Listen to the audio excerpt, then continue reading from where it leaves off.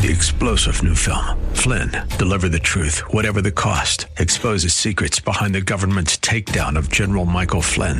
Flynn knew what the intel world had been up to. He ordered the first audit of the use of contractors. This set off alarm bells. He told the truth. He was the most dangerous person for Donald Trump to hire. They had to get rid of Flynn. Flynn, Deliver the Truth, Whatever the Cost. Available now. Watch it today. Go to salemnow.com. salemnow.com. It's time for Counterculture. Are you tired of how divided we are? Let's find the peacemakers. Think everyone is mean and selfish?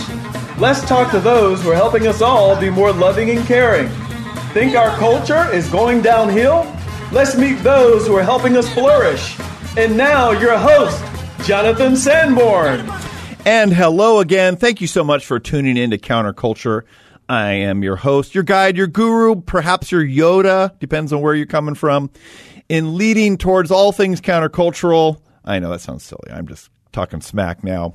No, counterculture, the reason this show exists is really to highlight those countercultural people who are helping us grow in peace. And in a very divided world, that we want to find those who are peacemakers. In a very selfish world, we want to find those who are helping us be more compassionate, and really in a culture that is so often disintegrating, and we want to find those who are really building up culture. And so that's why we've existed. So this is like 80, we have like 84 shows now, and I love it because I get to call and talk to people all over the nation who are doing these amazing things. And on the phone today, calling in from sunny Florida, we have Andrew Holmes. Welcome, Andrew.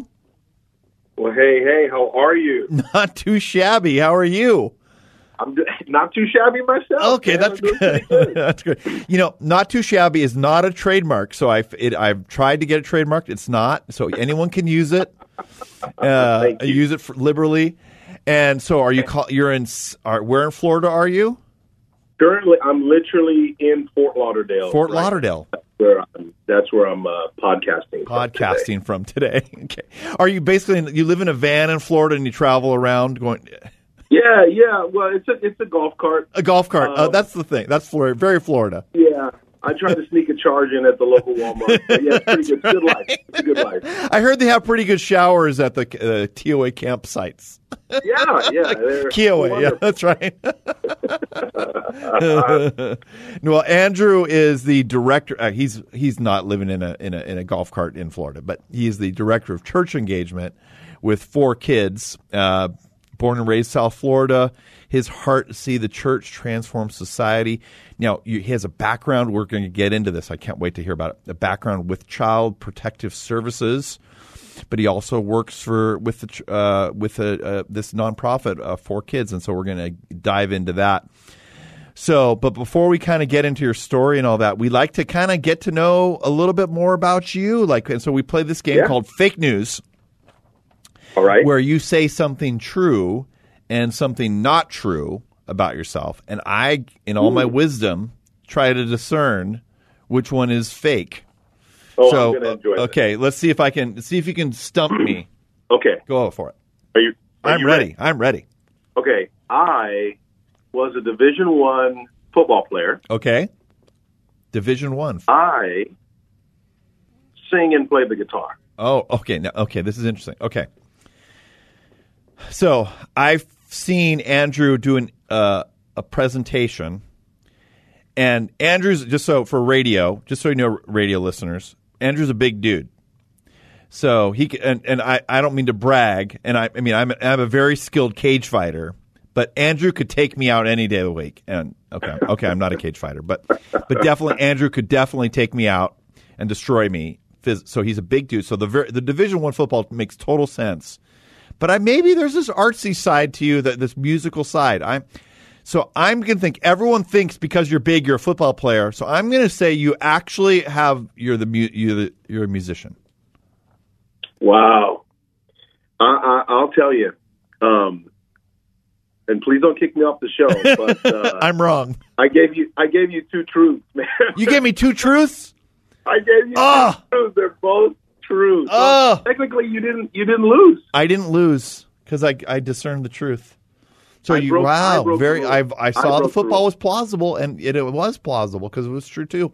Wow, It you was made this true, too. easy. I don't know what's this going to do with my stats. Everyone's going to say, "Oh, he's just padding his stats." He gets people who think they can't lie, and then that's okay. In all honesty, I usually get about half right. I'm pretty much a coin toss, so no problem. That's cool. That's interesting because you have both sides to you. So if Andrew, so you are also married. Yep. And you have two kids? I do. I have 2 girls, one's 6 and one is 3. Okay. Yep. I've got a little boy on the way. Little boy on the way. Wow. So 2.5 kids. Amazing. Okay. I love. So you're in that's like a high demand season in your life with young kids, and you're going to have to switch. I can tell you as from experience, you're going to have to switch from the man-to-man defense as parents to the zone defense. That's good. So just be ready for that. Go for the zone. That is a good analogy for me. So man. the girls are in this room, and then the boys in this room. So zone up. But your background. So let's just go back. You grew up in South Florida, and so where did you end up? You ended up. No, you finish high school and then say, "I want to work for Child Protective Services." Tell me that journey. Great question. Finished high school, then played college ball. Right. In That's Pennsylvania. Right. Pennsylvania. Moved back home. Okay. Yeah. Then moved back home, and I coached football for a year, and then just really felt this call to kind of do more than what I was doing. Okay. More meaningful, not right. more like filling my time. Right. Not that coaching football wasn't meaningful, but I just felt, there's a little bit more I could do in the community. Right. And in searching for, jobs, it came across my job search that our local sheriff's office, which in Florida, in Broward County, in Florida, which is South Florida, where Fort Lauderdale is, it's structured a little differently than other places in the nation. Like DCF or DCFS, which is the governmental branch of child protection, is normally run on its own. But in Broward, it's contracted because of the population. So I applied to the sheriff's office to be a child protective investigator. So it was just kind of a unique experience because, you're contracted by the government, but you're working kind of with local law enforcement as an extension of local law enforcement. So you're given so let's just say, give me an example of what you're given a case, but exactly. And then give me an example of that. Yeah. So if somebody sees child abuse, right, neglect or abandonment, they make a phone call. That phone call goes to DCF, then if it's in Broward County, goes to, BSO, and then you get a report, an allegations report, where then you go and investigate, what the allegations are, who the perpetrator is, and determine whether or not the child is safe enough to stay with their family or needs to be put into foster care. No, there's no way that can be an easy decision. I mean, sometimes it might be super easy, but that has to be a very, very tough way to discern how to discern that. Oh man, it is. It's almost like there's not enough training in the world to just develop the right skill or the right nuance of investigating. There has to be something else going on with you that you can make those kind of decisions. Something else very good, because the only group of people that have the authority to disrupt a family in that way are not even police officers can do that. It has to be an investigator. At least that's what instruction here. Yeah. So it is a very, very heavy weight, and no, it's not easy. It's gut wrenching on the best day. Sure. Oh, yeah. And without giving maybe too much information, obviously, but just give me an example, what something that just kind of stuck with you. Okay. Yeah, I'll share this story. And if I get too heavy, you could just make a joke. No, that's okay. No. So growing up down here, I got a case in an area that's maybe 10 minutes from where I live, right? And I grew up pretty good, probably you would call like middle class family. Both Yeah. my parents entrepreneurs. So like I didn't see like a lot of rough areas in my day to day. I did, for work, but like I never was accustomed to like very rough areas to live. But this place that I got this allegation from was 10 minutes from my house. Now thinking in your mind, like your home, it's a safe place. Like, your Right. parents develop really good things for you. But like 10 minutes down the road, I was thrusted into this situation, in my adult life. Yeah.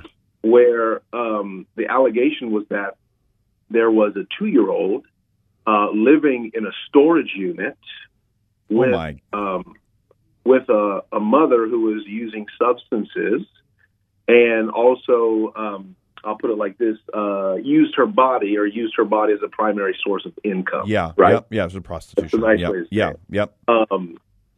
So I'm investigating. Heart-wrenching. Right. Dude, man, I'm going out to this case. I'm going to investigate it. A storage unit. And storage unit, right? Not Okay. house, not Right. apartment, not van, not golf cart, like Right. storage unit. And long story short, the first time I went out there, there was nothing to be seen. It was hidden very well. You couldn't tell they were living there, and they even had somebody vouch for them that they weren't. The second time I went out there, it was completely random. I was in a totally unrelated scenario. I was having breakfast with somebody, and that somebody knew somebody that had a soup kitchen in the neighborhood. Yeah. And then they asked a question about the girl that was on my case. Yeah. The likelihood of this being the case Wow. is about like 1 in 300. Yeah. It's not even possible. So there had Right. to be some divine like intervention there. Yeah. So I go out for the second time to the storage unit, and I kick open the door Yeah. because it was like jammed or locked. I Right. kick open the door, and I find this 2-year-old girl sitting on the lap of somebody who's clearly addicted to drugs. Yeah. The mother was out making money. Wow. And I remember the look on that girl's face, and I said to the guy who was holding her, I said, "You're going to have to give me the baby because I need to put her in a safe place." And he looked at me and he was rocking back and forth, and he said, I can't let you have the baby. I'm supposed to watch the baby. I said, "No, trust me. Like, you have to give me this baby so that I can help her to be safe." And when I grabbed that little girl, he put her in my arms, and when I went into the storage unit, her head was like on a swivel, right? She was constantly examining her environment. She didn't know what was going to happen. Loud noises, strangers. She was constantly alert. But when I picked her up, this was something that totally like ruined me in a good way. Yeah. She didn't really know me, Right. like she's 2, so there's not a lot that she could know, even if she did. Right. And when I held her in my arms, every muscle in her neck just relaxed, and she put her head on my shoulder. Wow. And it was at that moment that, I realized the power of good people doing good work. And for me, my faith, obviously, being a Christian, like carrying what it means to be a Christian and what that meant for that little girl to not even have known me, but known that I was safe and lay her head on my shoulder. And that was my most impactful case, one of my most impactful cases. And then that's kind of where my desire to now help put kids into homes instead of into foster care. Right. That's where it really was birthed. My job was to take them, and now I get to put them. That's powerful.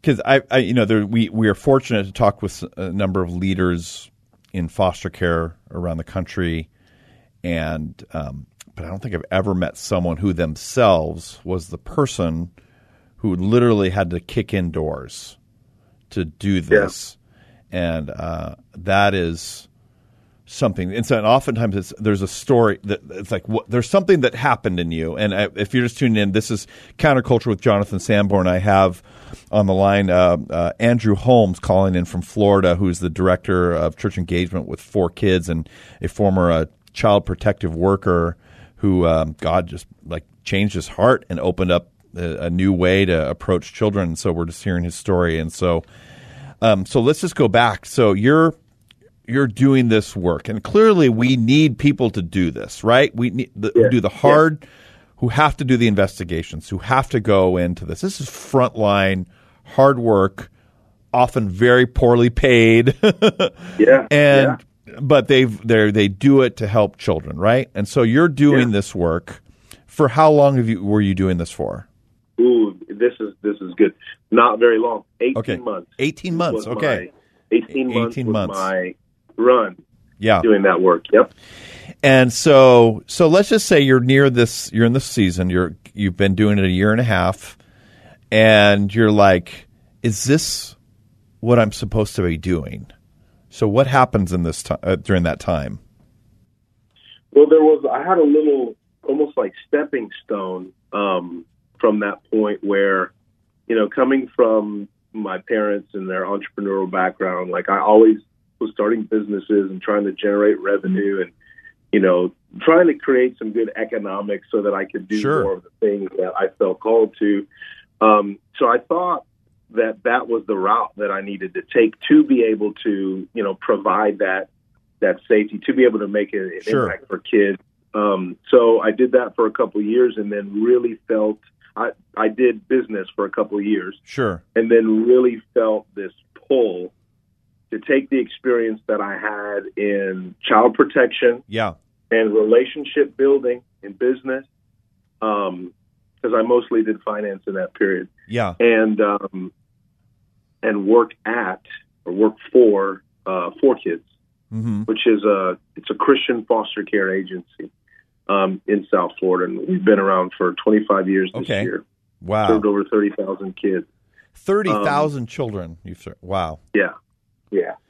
So when you say your foster care agency, just for our audience, what is that?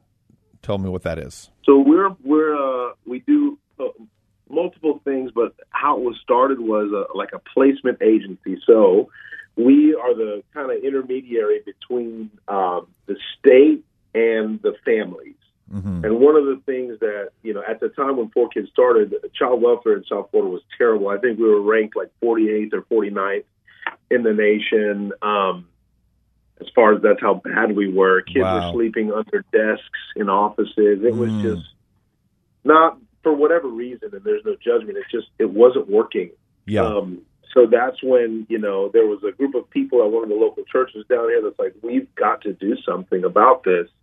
Thus, then formed this placement agency where we would recruit families, good families, that could help kids heal, that didn't want to just do it for, the stipend you get for fostering or for whatever reason, but they actually felt a call to do this work, to be a parent for a kid who has come from a storage unit, who has come from a traumatic place, and learn how to parent them through their traumatic behaviors, and have a sense of expertise to bringing a child into that healthy place and help them heal. That my story from, child protection business to 4Kids on the ministry side, that's what we do as a child placement agency. We find homes for children to go to. And now after 25 years, we've had a tremendous growth. We now have a therapeutic arm. We have a preventative arm. We have a lot now more in our reach in the community, but it all started there. It all started with finding homes. Homes. And I think that's a great call, and oftentimes that first pursuit leads you to realize it's also, they use the term upstream from, if you could even, but instead of just waiting till there's this tragedy that happens and you need to foster and adopt, which we need to be involved in, you can also look upstream and say, well, if we could prevent this from ever happening, then how much better it is that they could remain in their families so it never gets to the point where a door has to be busted down, so to speak, proverbially. Wow. And so you're the director of church engagement, which means you have a heart to see the church engage in foster care. So tell me, what does that mean to you? Yeah, it's something so beautiful. I mean, in this faith, right, like in James 1:27, it talks about what pure, like if you're going to be religious at anything, right? James, the brother of Jesus, is talking to his fellow Jews. If you're going to be religious at anything, be religious at this. Care for the widows, care for the orphans. And although a kid in foster care isn't necessarily like a traditional orphan that lost their parents, in a way they've been orphaned. Yeah, in a they've been way orphaned. their Yep. parents were not able to parent them, which Yeah. falls them into that biblical category. And when you realize, like when that girl put her head on my shoulder, I don't think it was just because I was a good guy or I was Right. big because I played football and she felt. I don't think it was that, man. I really think it was because there exists inside of me a source of power, a source of comfort, a source of strength that was different than she was ever exposed Yeah, to. And yeah. that is what the church carries. Yeah. Countless times in the Bible, you see how the church, one of the church's responsibilities, it's not the government's responsibility, right, to care for the children. Like, it's the church's. Matter of fact, when the early church started, one of the biggest characteristics of the church was, in Roman culture, it was customary for people to leave their children on the side of the road and in the woods, or by the well or something like that. Yeah. Exactly, Yeah. right? They were deformed and hard to manage. And the early church, first century church, was the group of people that cared for these children. Yeah. So you see throughout history, it's the church's responsibility to provide a place for these children to heal. Right. But I'll take it a step further and say, I think that there's something so special that happens in the church community that helps advance, accelerate that healing process for a child. So I invite churches in our local area, which we're in Broward, Palm Beach, the Treasure Coast, now we're over on the west coast of Florida, which is like Naples, Virginia Springs. Right, okay. We find churches and invite them into that place to engage the people that attend, engage the people that might have this calling to be a family that cares for a child. And that's how we do it. We build relationship with these churches and invite them into that process. That's huge, and we need that. And I'm thankful that we get to give an opportunity on the show to give more voice to that kind of call to the church, and that's dear to my heart.